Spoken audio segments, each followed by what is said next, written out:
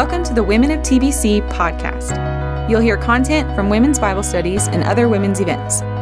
For more information, visit templebiblechurch.org. Good morning, ladies. Welcome back together. Welcome to everybody who's watching us on live stream. I'm going to start us every week with a call to worship, like I said last week. And so today we're going to be reading from Psalm 56, verses 1 through 4. I want you to just listen, and as something jumps out to you, we're going to have just a few minutes of silence. I would like you to turn that into a prayer to the Lord or a meditation, a time to just think on it. And then I'll close that time in prayer. Be merciful to me, my God, for my enemies are in hot pursuit. All day long they press their attack.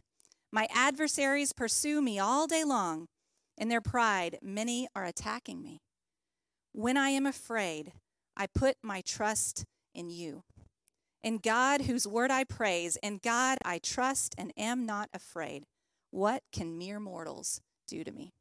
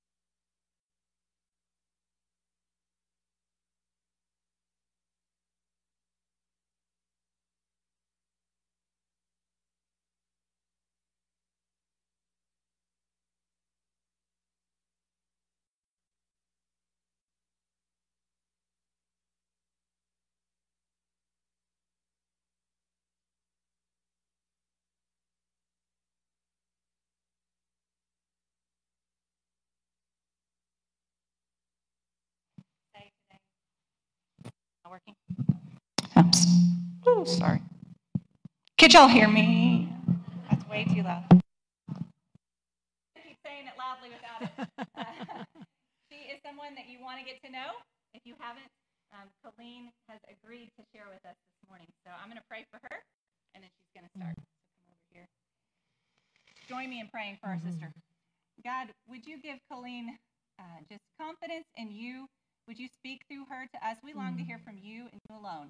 So would you use Colleen to share with us this morning? We look forward to what you will teach us, Lord.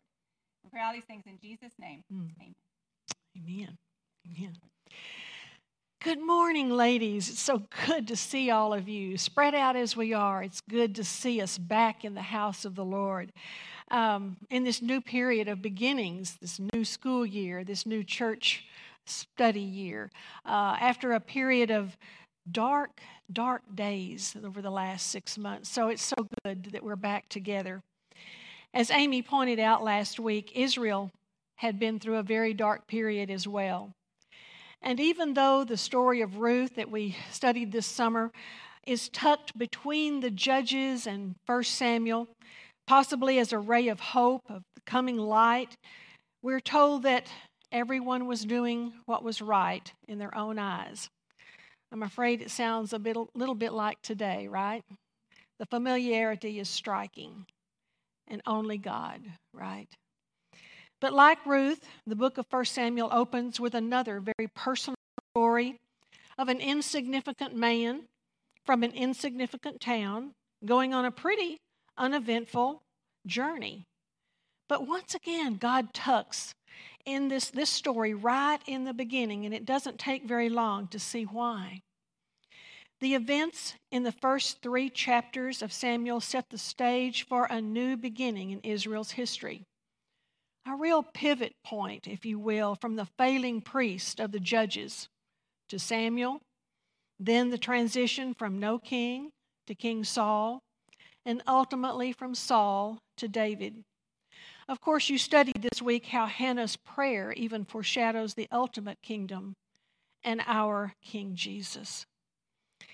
Now that we have that kind of historical framework of the book, I'd like to turn our attention to this amazing story of Hannah in chapter 1.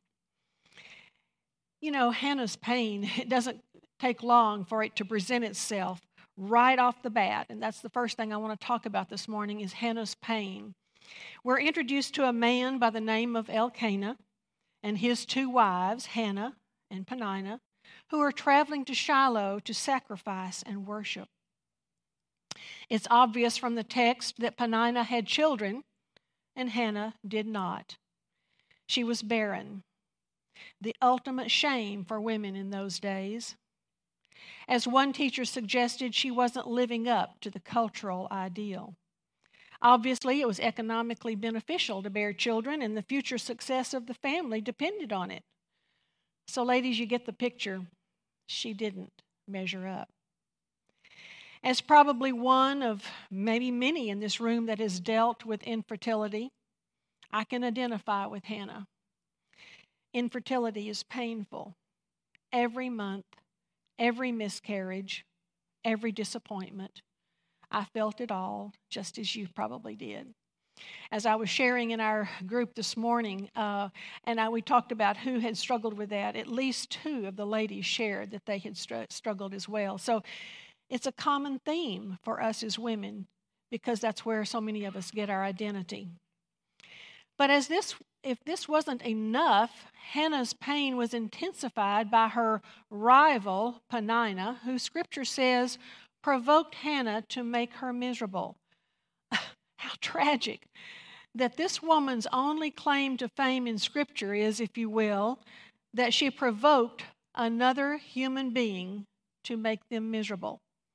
I'd hate to have that on my epitaph. But in those times, having children was the source of a woman's significance, as I've said before. No children, no significance. That was the thrust of Peninnah's attacks. Her voice was one of condemnation. How about you guys, you gals? Ever hear that voice? Well, you're just not. You do not? What? You do that? What adjectives would you fill in here? You're not skinny enough, pretty enough. You don't have kids. You send your kids where? Oh, you're single? Divorced? You live there? Oh, you're a stay-at-home mom? You're not enough. Ever heard those voices? We all have. The world and the devil be very cruel. But gals, it gets worse. Elkanah, her own husband, joins in. He sees that his wife is hurting and he tries to fix her. Ever had your husband try to do that? In our marriage classes, Joe and I always caution our men to not try to fix their wives, especially when they are in emotional pain. That's material, though, for another day. But let's look at what he says. Am I not better than 10 sons? You know, it's really hard to imagine that he said that. I'm thinking, oh, no, you didn't say that. But we'll give him the benefit of the doubt that he probably really did mean well. He even gave her a larger portion to communicate his love and preference for her. But ladies, the effect of his words was not helpful either. Just as Peninnah communicated to Hannah that you are not enough, I think Elkanah's voice might have communicated another tactic of the enemy. Look over here. I can be enough for you. Have you ever heard that one? The world is always saying, look here, look here, look here. In the temptation to ease your pain of thinking you're not enough, have you, I know I have, ever wondered if more money, nicer clothes, different job, better neighborhood, even more likes on social media, maybe just a little drink after work, an affair, a what? Look over here and you will be enough. Fill in your own blank with those things, those voices that Satan uses to tempt us when we are looking for a way to be enough. But ladies, the next verse is huge. Instead of answering either one of those voices, and it says she could have, it says that Hannah arose. Now, what do we do when we rise? Well, we have to put our foot down. And what does it mean if I were to ask you when I say, I'm going to put my foot down?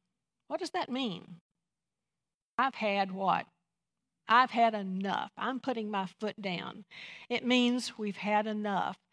And I don't know, it doesn't say, the text doesn't say, it just says that she put her foot down as she arose. But she goes to the doorpost next of the temple and seeks another voice, the Lord's, and she begins to pour out her soul in prayer. Even then, an unlikely voice seems to bring, you guessed it, more condemnation. Unfortunately, as Eli the priest listens to her fervor, he understands her distress as well, even to the point of suggesting that she could be drunk.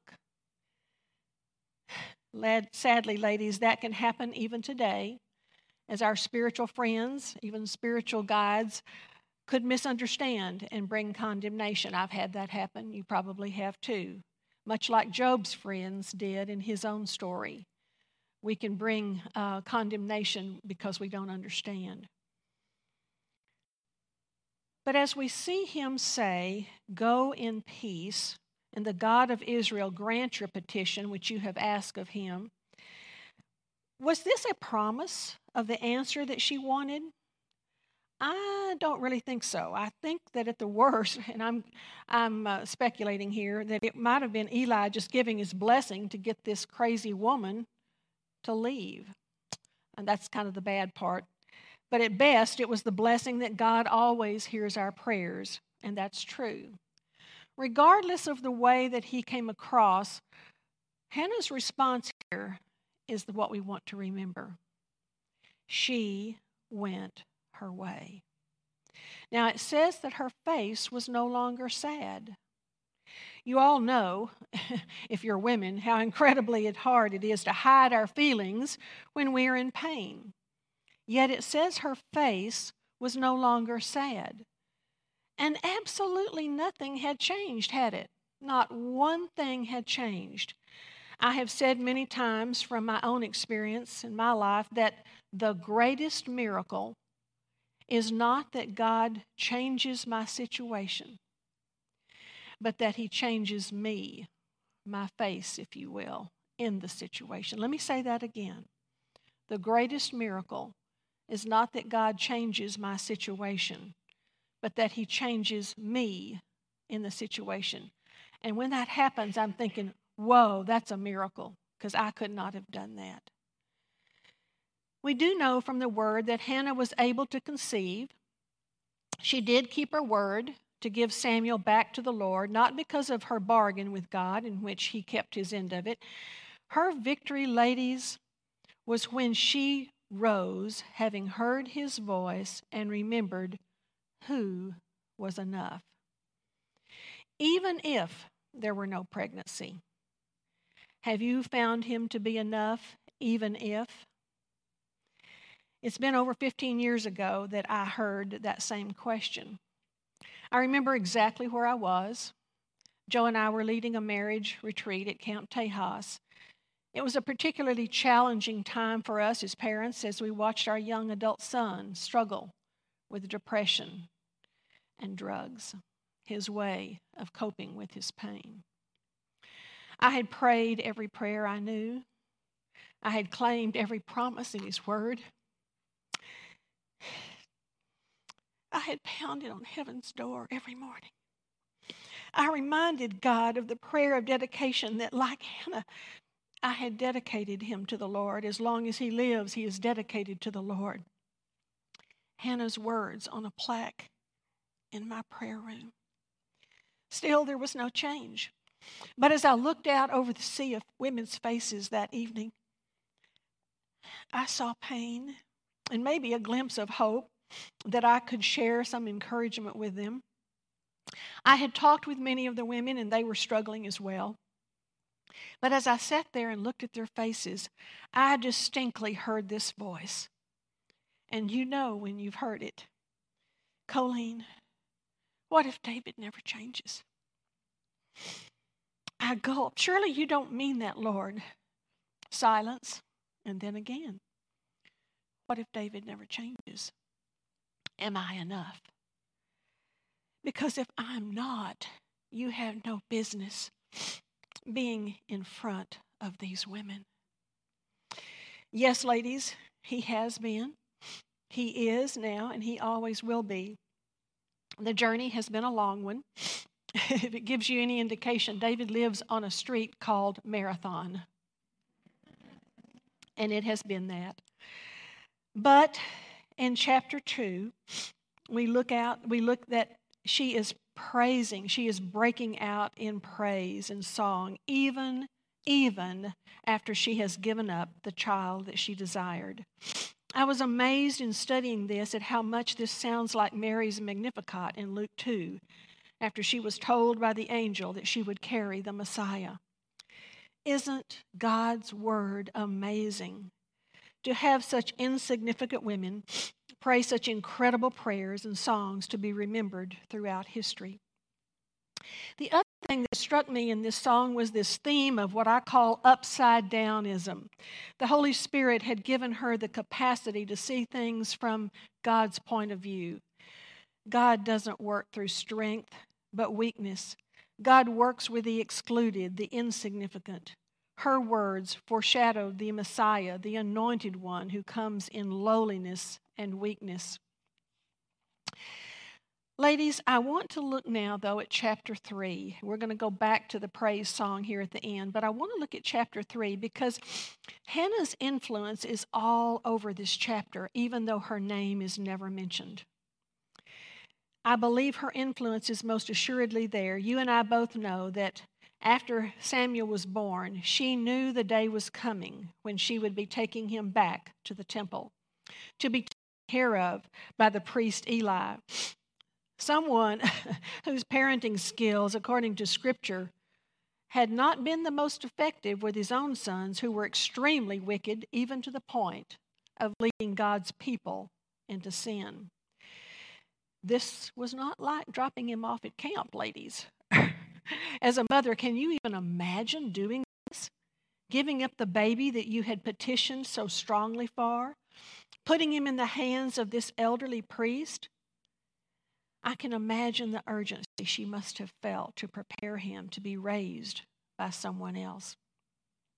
Don't you know, as she bathed him, nursed him, changed those diapers, that she spoke the word over him, prayed for his protection, loved him tenderly and gently to communicate God's goodness.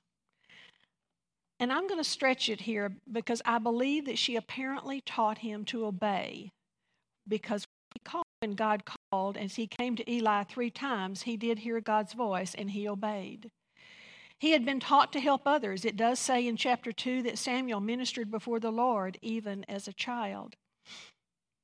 We can imagine that she knew her hands-on influence in his life would be temporary, but her influence in prayer, as we all do, would be eternal.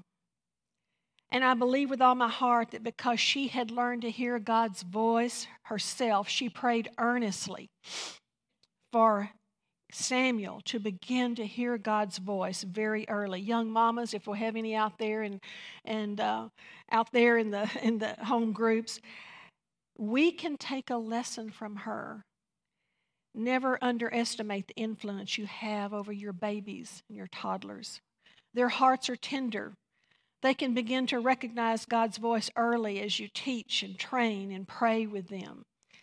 While we are doing this daily, exhausting, mundane work of caring for our children, rocking them, soothing their cries, especially those littles who can totally wear us out, we can take comfort in the fact that we are impacting the kingdom of God right where we are, just as Hannah influenced, think about this, an entire nation and did kingdom work while caring for her son, even for that short period. As I tell young women, and I'll include us older women and grandmothers all the time, your calling is a holy one. I believe Hannah's greatest desire, since she had learned to hear God's voice, was that Samuel would also. In chapter 3, we see that it was Eli who finally realized it was God calling Samuel, but I believe it was his mother's prayers, Samuel's mother's prayers, who prepared his heart to hear in the first place. We can be encouraged that a mother's godly prayers bear great weight. As James says, the effectual, fervent prayers of a righteous man/woman avail much. In concluding, I want to say that as Hannah's song foreshadowed the events thousands of years later, we see King David at the end of chapter 22, 1 Samuel 1, chapter 22. We see him looking back. We see him looking back at the amazing grace that he has experienced at the hand of the Almighty. Ladies, as I look back on my own 70-plus years, I have found him to be the only one who is enough. I have found him to be enough by the bedside and the graveside. I have found him to be enough in a hospital room and in a courtroom. I found him to be enough in depression and in addictions. I found him to be enough in dementia, divorce, and a jail cell and on a mission field. And yes, in anxiety and infertility. As we wrap this up this morning, I'd like for us to stand and find that song that she prayed in chapter 2. And let's read Hannah's prayer. And then I will close us in prayer.